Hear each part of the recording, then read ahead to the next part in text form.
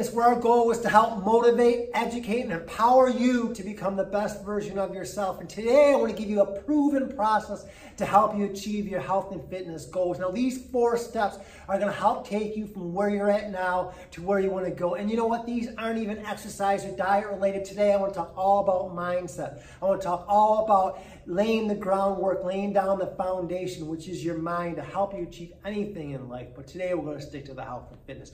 All right, so let me give you the 4-step process. Number 1, visualization. I want you to visualize your life as if you'd already achieved your goal. I want you to visualize in your mind's eye what it looks like to have that body that you want, to achieve the results you want, to have ran that 5K, to have lost that 13 to 20 pounds, to have achieved the results that you want to be. Visualize how different life will be, how being more energetic, being more self-confident, being more self-assured, how that's going to affect your whole life. Not just the way you look, but the way you feel. Visualize it all right? Number 2, closely related, is decide and figure out and define your why, because your why is what's going to keep you going. Motivation comes and goes, but knowing and believing in your heart what your why is, that's going to help keep you going when the going gets tough, because there's going to be days you're not going to feel like exercising, you're not going to feel like eating right, you're going to feel like just throwing everything to the wind and saying, I give up. But if you know your why, you'll find the how, all right? Number 3 is have a process-proven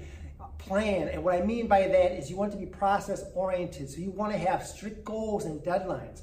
Nothing arbitrary like, well, I want to lose a little bit of weight by summer. Too abstract. We want it to be more specific, more defined, such as I want to lose 10 pounds in 3 weeks. That we know. We have a specific number, we have a specific date. Now we can come up with a plan to get you from there to where you want to go. And number 3 is to track progress. And that's so important because, again, without having that tracking progress is like having a roadmap. It's help having a guide to know, are you on the right path? Are you on the right track? Are you going the direction you want to do? Are you doing what you're supposed to do? What do we need to tweak? So by tracking your progress, you'll know you're on the path to success.